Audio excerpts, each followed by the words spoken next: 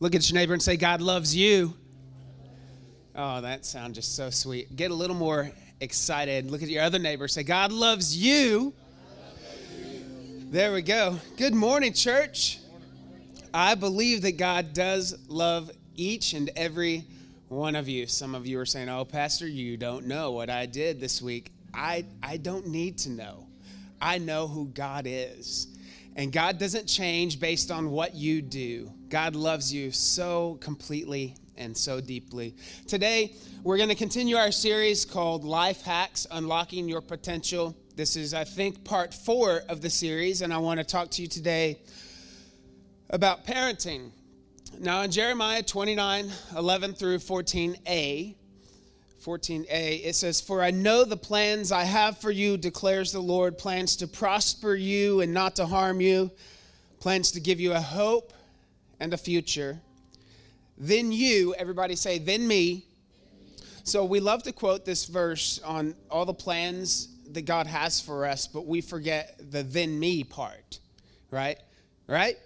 God has all of these plans, but then there's this requirement from us. It's then me. Then you will call on me and come and pray to me, and I will listen to you. You will seek me and find me when you seek me with all your heart. I will be found by you, declares the Lord. Heavenly Father, we come before you today. God, I don't know what you are up to, but I sense a shift in today's program. So I ask that you would just give me ears to hear and eyes to see exactly what you want to do in this room. God, I thank you that you are the way maker and that there are people sitting here that need a way to be made for them today, whether that is relationally, emotionally, whatever, mentally, physically, financially. God, we thank you that you are a way maker. And so today, God, as we look at the promises and the plans that you have for us, God, let us partner with the action that you want us to take, the thing that you want us to do, the next step. God, not the 10 years from now, but just the next step. Make it simple. Make it plain for us. In Jesus' name I pray. Let the church say, amen. Amen. Amen. You know, parenting is hard. Can I get a good amen from anyone? Amen. The only person that doesn't think parenting is difficult are the people that have never tried to parent, right? I remember before I had kids, I would look at all of your kids and say, oh, when I have kids. And then I had kids and I realized, well, it doesn't quite work out the way you hope and you intend, you know. But you do the best that you can with the time that you have and the knowledge that you have. I guarantee you, this is probably why grandparenting is way better than parenting. I'll be a grandparent in February, but I hear it's going to be a girl, by the way. Oh, my heart just skipped a beat when I said that. I'm going to have a granddaughter, y'all. I know that's hard to believe. I didn't know you could be a grandparent at 27 either. But apparently, you know, someone said if I knew grandparenting was this fun and this awesome, I would have done it first before parenting.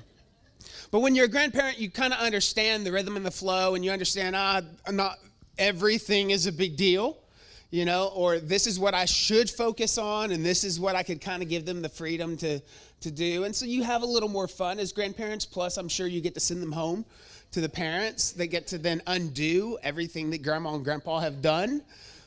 So I know that parenting is not easy. I've made my fair share of mistakes, and even in writing this sermon and talking to myself about this with Jesus over the last couple of weeks, I've had to forgive myself for some mistakes that I've made as a dad. I have to give myself some room for mercy and grace. So I just want to encourage you, whether your kids are currently following Jesus or not, whether you currently have a speaking relationship with your kids or not, whether your kids currently have a dad in the home that's active and talking into their life or not, whether they have a mom in the home that is speaking life into them or not. This sermon, if we're not careful, we can make it become a I'm not good enough sermon. I'm not here to tell you that you're not a good enough dad or you're not a good enough mom. I'm here to tell you that God is good enough and he is able and strong enough to cover all of our weaknesses. So I just want to give you and I the freedom right now. Can you just put your hand on your heart and say, I give myself permission to not be perfect.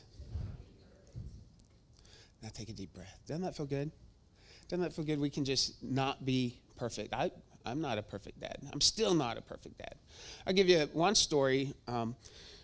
My son, Micah, who is going to be a dad in February, when he was a kid, we were on staff at Skybreak, and he was a roughhouser, and I'm a roughhouser, and we play. And so he was chasing me one day, and I tried to close the door between he and I. He was running from the garage playroom that we had, and I ran out of the garage playroom and closed the door, but the door didn't actually close. And he ran right into the door, the side of the door, and he got a big, big egg on his forehead. Yeah, that's not cool. He got hurt often with me. And then they were doing this video on parents or whatever, and they were interviewing my son, Micah. How old was he? I don't know, probably 12, 13, 11, 10, I don't know. But he's up there and they're saying, so tell us about you and your dad and your relationship. And he's on camera and they're going to show this, all the pastors' kids, because Carrie and I were pastors at this big church in College Station. And they ask Micah, they say, so Micah, tell us about you and your dad's relationship. And Micah, who's a jokester, thinks he's going to be funny. He says, my dad hurts me.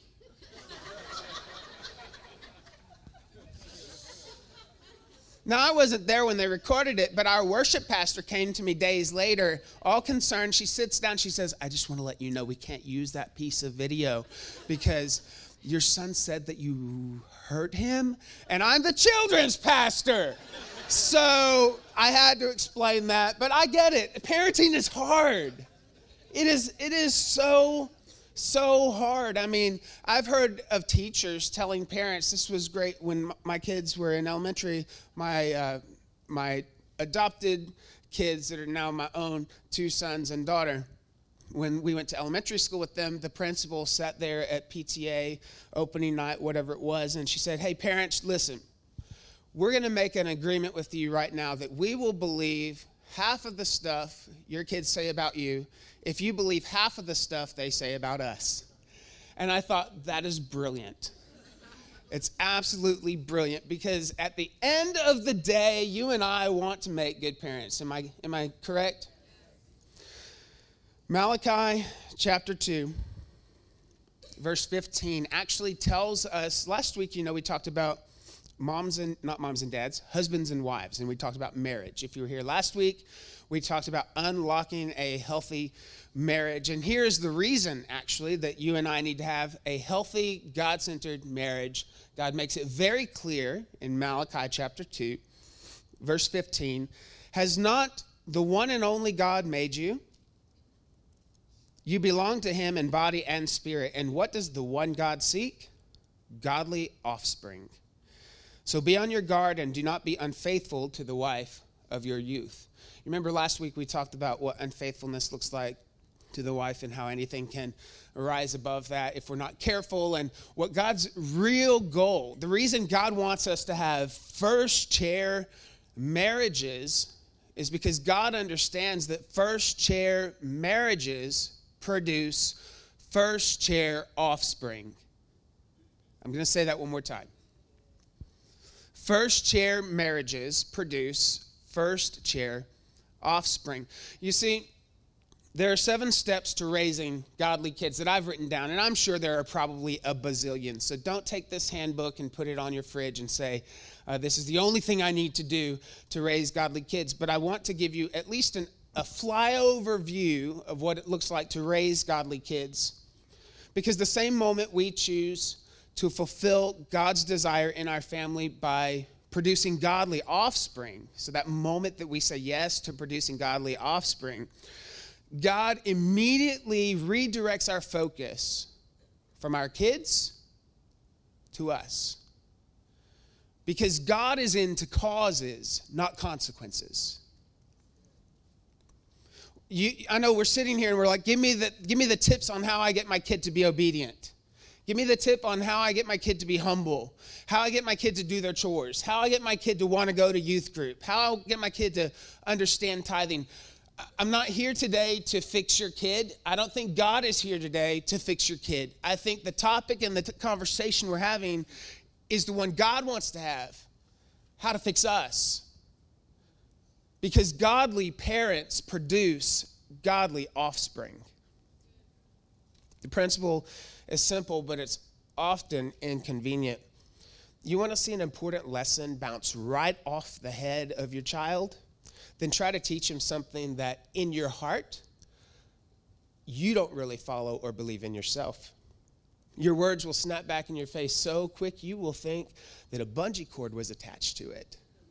And it's not because little Johnny or little Susie is trying to be difficult or rebellious or indifferent towards the Lord, but he's actually a smart kid because he's watched you like a hawk since the crib. And since you've decided by your actions, not by your words, that what you're trying to teach him isn't very important, then he or she concludes that it's not really a lesson that they need to adapt to either. Are you with me? We keep trying to push things onto our kids because we want to live vicariously through them. We don't want them to make all of the mistakes that we made. But yet, even in our adulthood, we're not honoring the things that we say that we truly believe. I know I could let the Lord convict me in that area, and you could let the Lord convict you in that area. But the question we have to ask ourselves is, what are the things we need to look at ourselves, inside of ourselves, to produce godly offspring? So number one, in your notes, this is super simple. Love the Lord with all your heart. Love the Lord with all your heart. You want godly kids? Then love the Lord with all your heart. Doesn't that just sound like a preacher's typical response? You're like, really? I paid 10% for this? Love the Lord with all your heart. Powerful teaching, all of you teachers in the room will know this. I sometimes feel like teachers might understand parenting a little bit more than any of us because they have to reach through and speak to students who don't want to listen. But teachers understand this, that powerful teaching is not ultimately about the teacher's techniques. It's about the teacher's heart.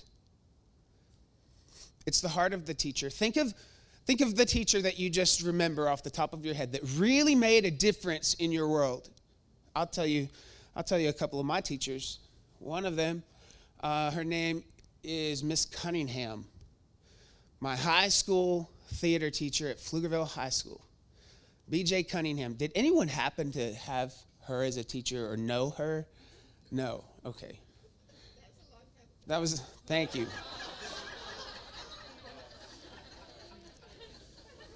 That's possible.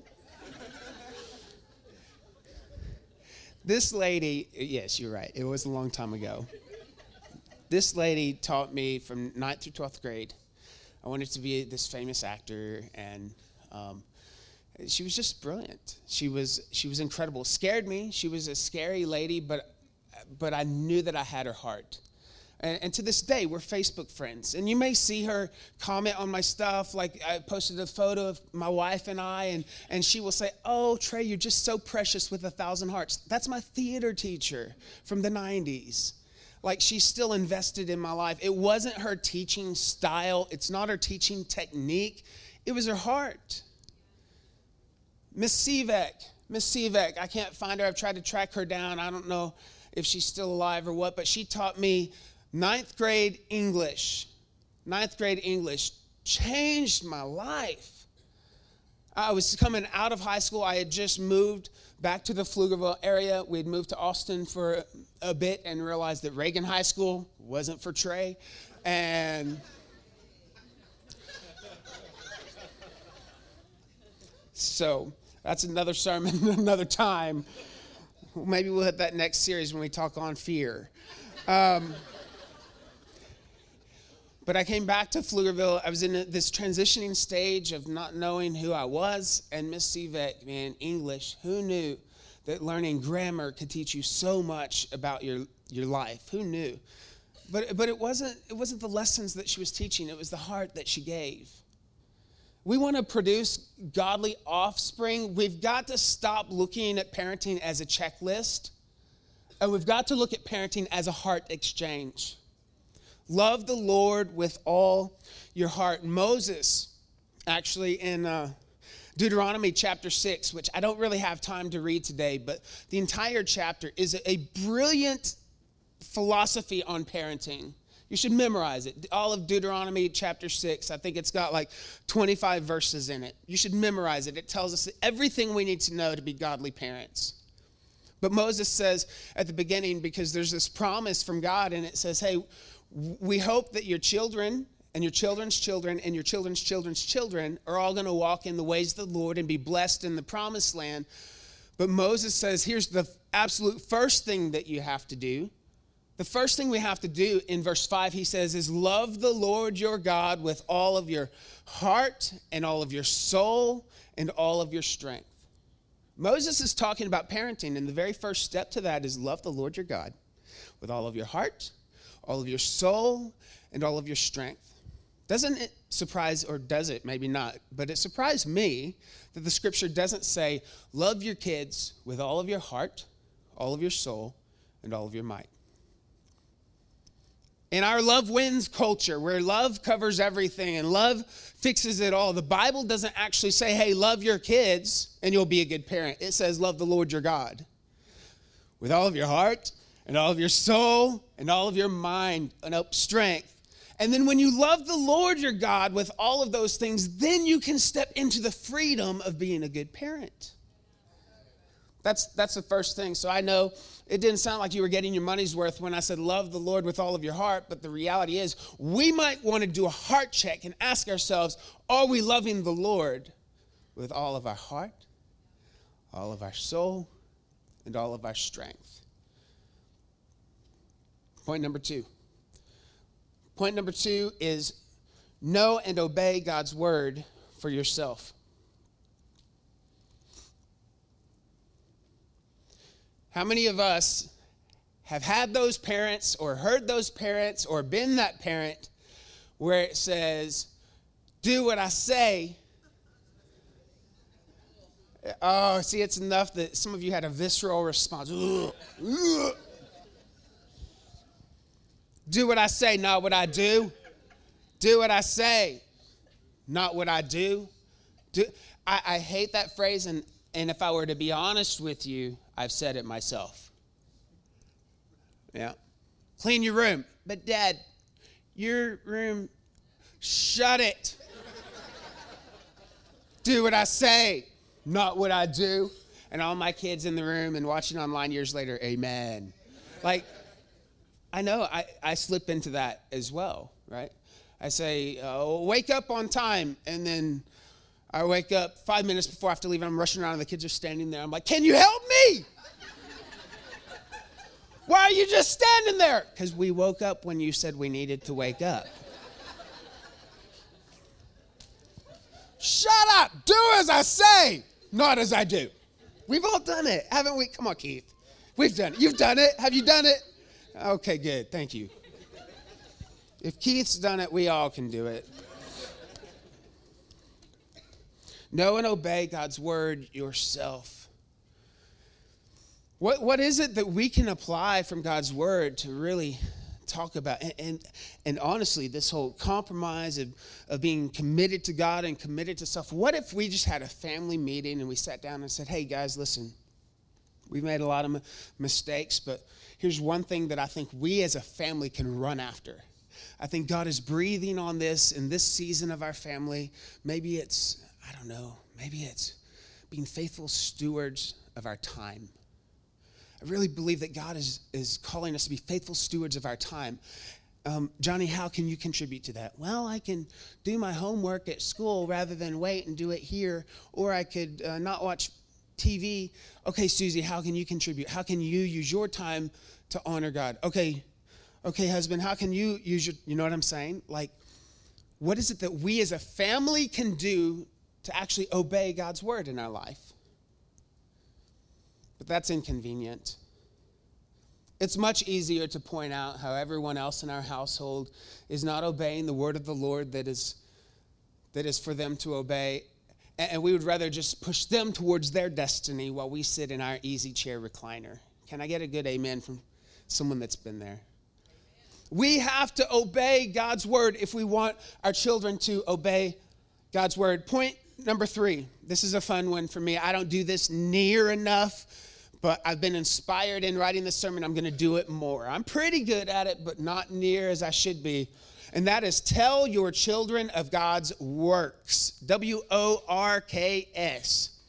Look what the Lord has done.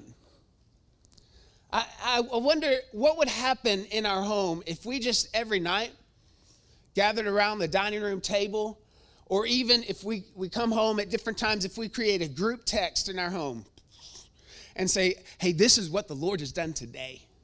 Like today, every day the Lord is doing something in your life, in your kids' lives. What if you and I talk about the works that God is doing? In verse 20, it says, in the future, when your son asks you, what is the meaning of the stipulations, decrees, and laws the Lord of our God has commanded you? Tell him, we were slaves of Pharaoh in Egypt, but the Lord brought us out of Egypt with a mighty hand. Before the eyes of the Lord sent signs and wonders, great and terrible, on Egypt and Pharaoh and his whole household. But he brought us out from there to bring us in and give us the land he promised on oath for our ancestors. I'm reading out of Deuteronomy chapter 6. That's why it's not on the screen, because I'm just throwing that out there to you. This is the parenting thing, where Moses is saying to you and I, tell your kids that we were once slaves. And tell your kids about the signs and the wonders that God did to bring you out of your slavery. Like, we happen to know by scripture, by history, that we can go from first chair to second chair to third chair, that we can create generational slide just because we failed to talk about the signs and the wonders and the works of God in our families. Joshua. This is a great example. Joshua was a chair one guy. Joshua, the one that led the children of Israel into the promised land that God had ordained for them, commissioned them to go. Joshua, first chair Christian, he was working with some elders. The elders, while Joshua was leading strong, they were committed. But once Joshua passed away, they were kind of in and out. These elders, they were second chair Christians, second chair living. But the Bible says in Judges chapter 2 that there arose a generation, the children of the elders, that knew nothing of the Lord or the works that he had done.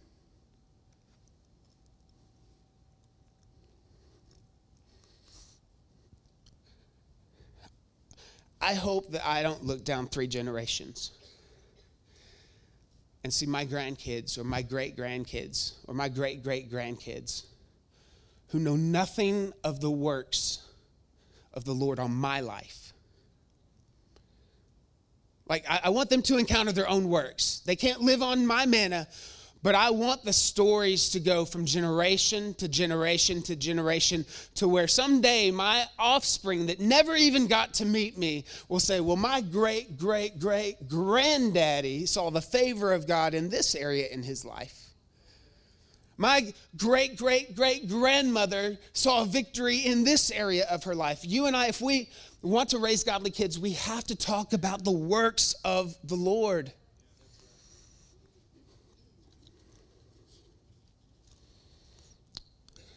Next point, teach your children God's true word. Teach your children God's true word. If you are not teaching your kids God's true word, they will build a God in culture's image. Notice I did say teach your kids the true word.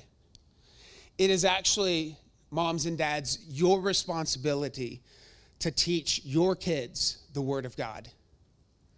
It is not the eKids program to get your kids saved. It's not their responsibility. Now, we do that. We do it a lot. But it's not their responsibility to get your kids saved. It is not their responsibility to teach your kids the Bible stories that are easily accessible in Scripture. Heck, you can Google them.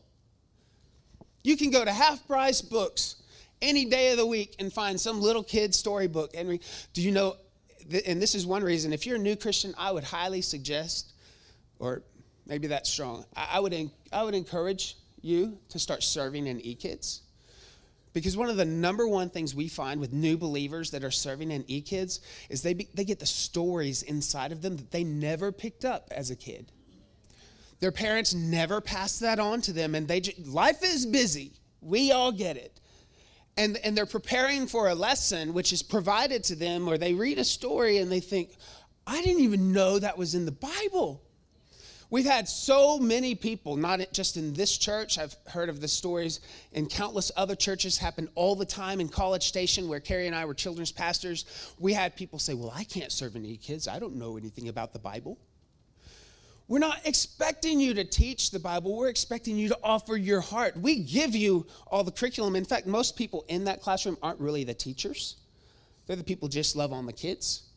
And people would tell us all the time, I am learning so much about God's word. If you want to raise godly kids, teach your children God's true word. Can I get a loud amen? Just wake everybody up. Very good. All right.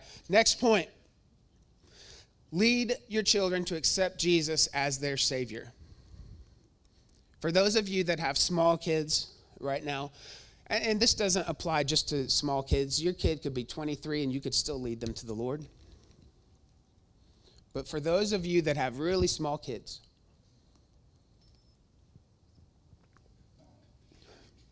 one of the greatest memories you will ever make as a parent is when it finally clicks and your kid says, Mommy or Daddy, I want to say yes to Jesus. And inside you freak out and you think, God, don't let me screw this up. And you pray and fumble through some prayer that you think feels right in the moment. And even through your weakness, God's strength shows up. And in an instant, your child is converted from one who had an eternity in hell to one who has an eternity in heaven, like that. I'm telling you, parent, one of the greatest experiences as a parent, right? Anyone ever had that experience with your kids? A few. Okay, it's amazing. It is amazing. We have to constantly be praying that our kids will accept Jesus as their Savior on their own. If you have a baby in the womb today, start praying. Start praying over them that they will accept Jesus. If you brought a baby in a carrier this morning, start praying that they are going to be the most on fire woman of God that this world has ever seen. Like, start praying into their, why am I so excited about this? I'm going to be a granddad. I'm like, why am I so passionate about babies? I don't want babies. I'm going to be we have to understand that our prayer shifts the atmosphere. And listen, parents, to the Gen Zers, to the millennials. Millennial is what age? I think 22 to age 40 right now. That's a millennial, 23. Age 23, yes. Millennials, 23 to 40. Gen Z, we call Gen Z millennials, but those are the people that are under 22, 23. Gen Zers are actually, never mind. That's not in my notes, but let me speak to anyone 40 and under. No matter what society has labeled you. Millennials, Gen Zers. The enemy has been working since the foundations of the world to get your kids. And in the last 100 years, this thing we celebrate as the information age has given rise and birth to a whole new avenue of sin, deception, and distraction. Raising kids in this generation, I believe, is harder than any generation before. But where sin increases and abounds much, the Bible tells us His grace does as well. I believe Any of you ever think to yourself, man, I wish I lived in the 50s. That was just a cool time. Yeah. Like some of you are like, I was alive, but I don't remember it. I was too young. Just you. I'm not making any, listen, I know what you said about me earlier. I'm not saying, not going there. But you have these things where, I kind of wish that'd be kind of cool, right, to live back then. Any of you think to yourself, that'd be kind of cool to live in Bible times? Several of us, yeah? Well, listen, check this out. You are currently living in Bible times. We are the end time generation. 35% of the Bible almost speaks to us, about us. Like we are living in Bible times. And I say to you that it's harder to parent in this generation, but listen, there is a revival that is coming over this land that is going to empower parents to be godly parents and empower the sons and daughters to prophesy and to have visions and dreams. Like, I'm not delivering this to scare you. Like, this is a bad time to have kids. This is a great time to have kids. We need more godly people on this planet to do what God has called us to do. But it requires that you and I continue to fill our kids with the truth of God's word. Point number 5. Nope, 6. Thank you. Encourage and train them to love and serve the Lord. Proverbs 22:6. I think that was used earlier today, was it not? Did you use that one? Proverbs 22:6. Train up a child in the way he should go, and when he is old, what? He will not depart from it. I want to use this not as a prophetic declaration of excitement. I want to use this as a cautionary tale. Because if I sit in the seat of compromise and I train up a child to believe that this is the way he should go, when he is old, he will not depart from it. Outside of a divine encounter with a living God. In other words, it takes a very significant moment for your child to break out of the mold that you have cast. And that can be a good thing or it can be a bad thing. But are we actually training our kids on what it looks like to love and serve the Lord? Or are we training our kids on what it means to be a great athlete? What it means to get good grades? What it means to work hard and make a lot of money and wear the right clothes? Heaven and earth will pass away, but there's one thing that will not. The thing that you impart into your kids to love and serve and honor the Lord. These are the things that will last forever. These are the eternal deposits that you and I have to make. If we want godly kids, stop focusing on successful kids. I'm not just trying to focus on like the down and out family who they're in chaos and destroy. They know oftentimes they need Jesus. I want to talk this morning to the people. You've got it all.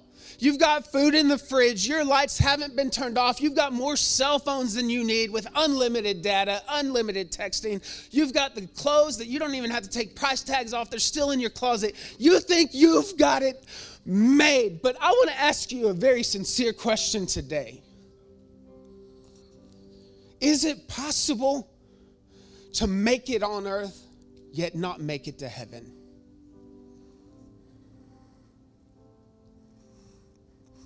Is it possible to wear the clothes of religion, but not have the heart of our Savior?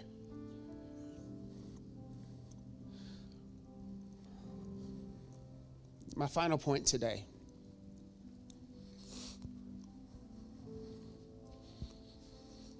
Take the long view.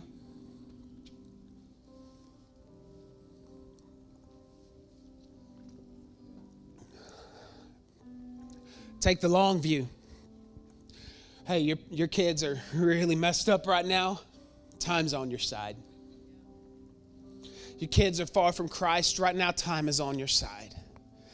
Nothing is far from the Lord's side. He knows it all. He knows what you're going. Let's just take the long view. Can we not just freak out about the here and now? Can we just understand that time is on our side, that God is faithful to complete that which he has started, and he surely is able to be faithful to his word. Take the long view. And some of us here this morning say, Pastor, listen, my kids are grown up, they're gone, they're doing their own thing, they don't look at me. I'm not the mommy and daddy, that can tell them when to brush their teeth and when to go to bed and when to do their chores. Like, we're past that season. They're doing their own thing. And it scares me. And I pray for them nightly. I just want to tell you that your role of parenting is not done. When your child leaves your home, you don't hang up your parenting label. My mom and dad still parent me to this day. It changes, and the role shifts. But I wonder, how can you be a better parent to your kid that's overseas right now? To your kid that's in another state, to your kid that is struggling with addiction right now? How can you be a better parent right now to those adult children? Because God didn't say that you are relieved of your duties. Some of us think that empty nest means we are free to play. The reality is, empty nest is probably the hardest season of your life, because now you have to parent with time and distance working against you. So how do we step into this moment and parent from afar? Because let's be real, we don't want to be that controlling parent. We don't want to be that manipulating parent. We don't want to be that parent that doesn't understand boundaries. For all of you that have young kids, enjoy it. It just gets harder. That's good news today from your pastor. It doesn't get easier when they go to elementary school. It doesn't get easier when they go to middle school and high school. The only thing that gets easier is the ability to communicate, but the struggles and the trials and the problems magnify greatly. It doesn't get easier, by the way, when they get married. It doesn't get easier when they go to college, but we're gonna take the long view, because you see, God knows the beginning, the end from the beginning. He's not restrained by time. He's not disturbed that your kid is being nilly-willy right now. He's not disturbed by any of that, because he already sees who they are becoming, not who they are. Take the long view. Start speaking faith over your kids. I'm going to extend this series, I think, next week. Is there any reason why I can't? Okay. I think I'm going to come back next week, because next week I want to help you heal the wounds of your heart, the hidden wounds of your child. Some of us are having relational tension and we don't know what's going on. We don't know why our kids are running from the Lord. We don't understand why we're not connecting. Your kids have some hidden wounds, and you have some hidden wounds. Next week, we're going to speak healing over that. Will you stand with me?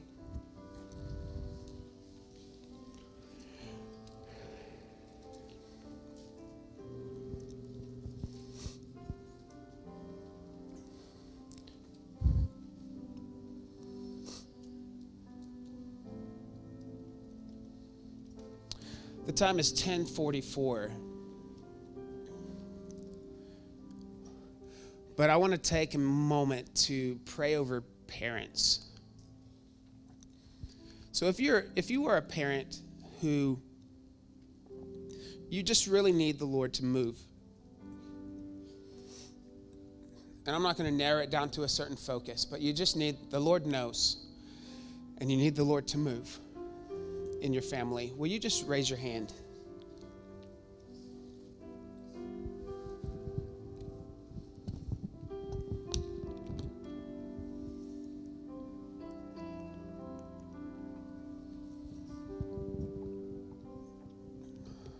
Thank you, Jesus.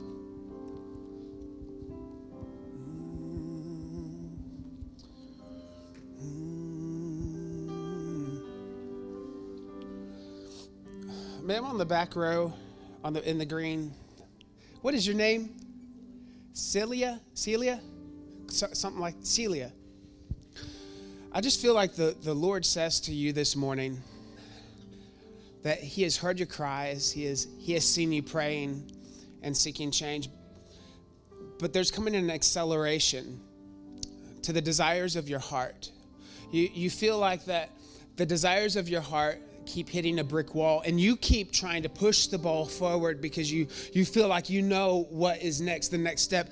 And the Lord says, if you would be willing to take your hands off, you'll see that he puts his hands on. That there's coming an acceleration. And he values your faithfulness and your loyalty and your zeal. You're a go-getter. You're not lazy. You're not one of these people that say, hey, Lord, come do this for me.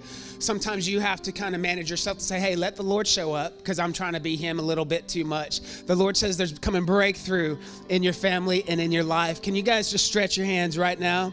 In the name of Jesus, Father, we seal those words and we thank you that breakthrough is coming forward right now in the name of Jesus. God, we surrender in Jesus' name.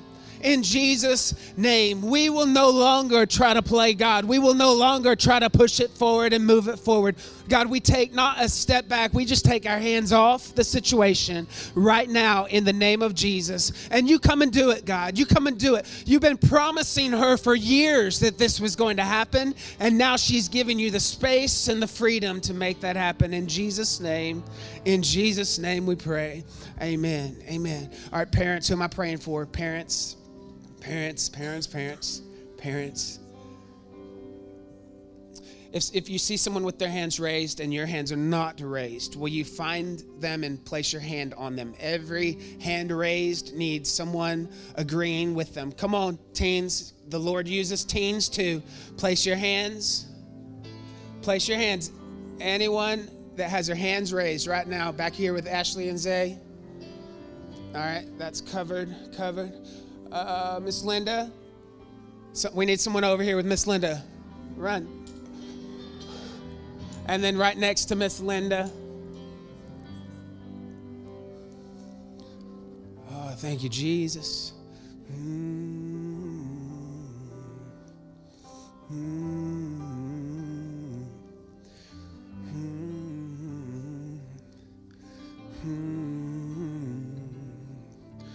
Oh, do you feel what the Lord is doing right now?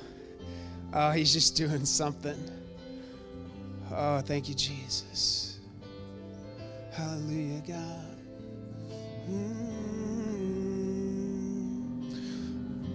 So right now, in the name of Jesus, every hand that is lifted, God, you see the need. You see the need. And there are various needs, all kinds of needs.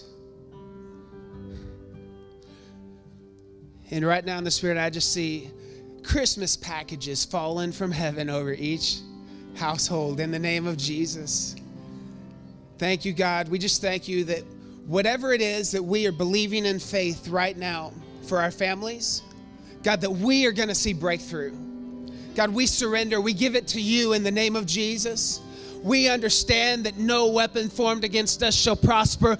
But God, we are tired of saying the promises and not walking in the promises. So God, whatever it is, whatever's going on right now that is keeping us from that promised land, whatever our mentality is, our perspective is, our faulty beliefs are, whatever it is that we're doing that is preventing that right next step, God, I just ask that you would bring awareness over each one of us right now in the name of Jesus, God, so that no weapon formed against us shall not prosper is not just a scripture that we've memorized and quoted. It is a scripture that our grandchildren will hear about. God, we thank you that you are faithful.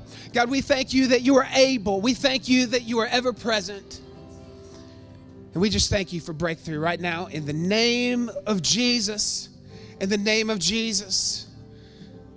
And so right now over this room, I just make a few prophetic declarations. There's a parent here, and you are fighting in the spirit realm for your child's addiction. Your child's addiction. You are freaking out inside because you don't know what's going to happen to them.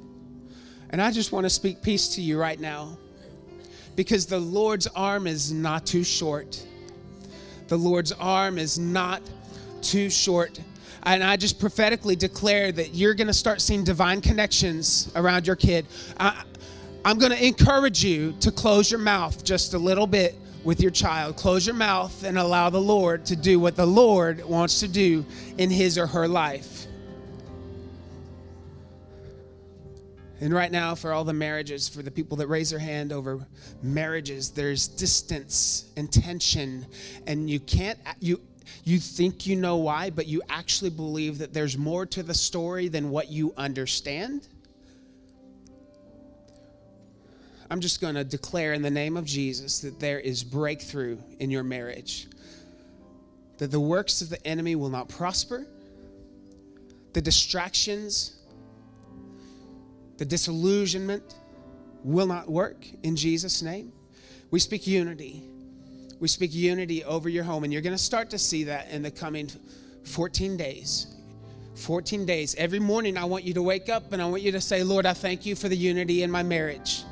Every day. It doesn't matter if you see it. I want you to declare it. Lord, I thank you for the unity in my marriage. And then I want you to do something that day that unifies your marriage. Every morning. Every morning. Oh, God, I thank you so much. I thank you so much for what you're doing among us.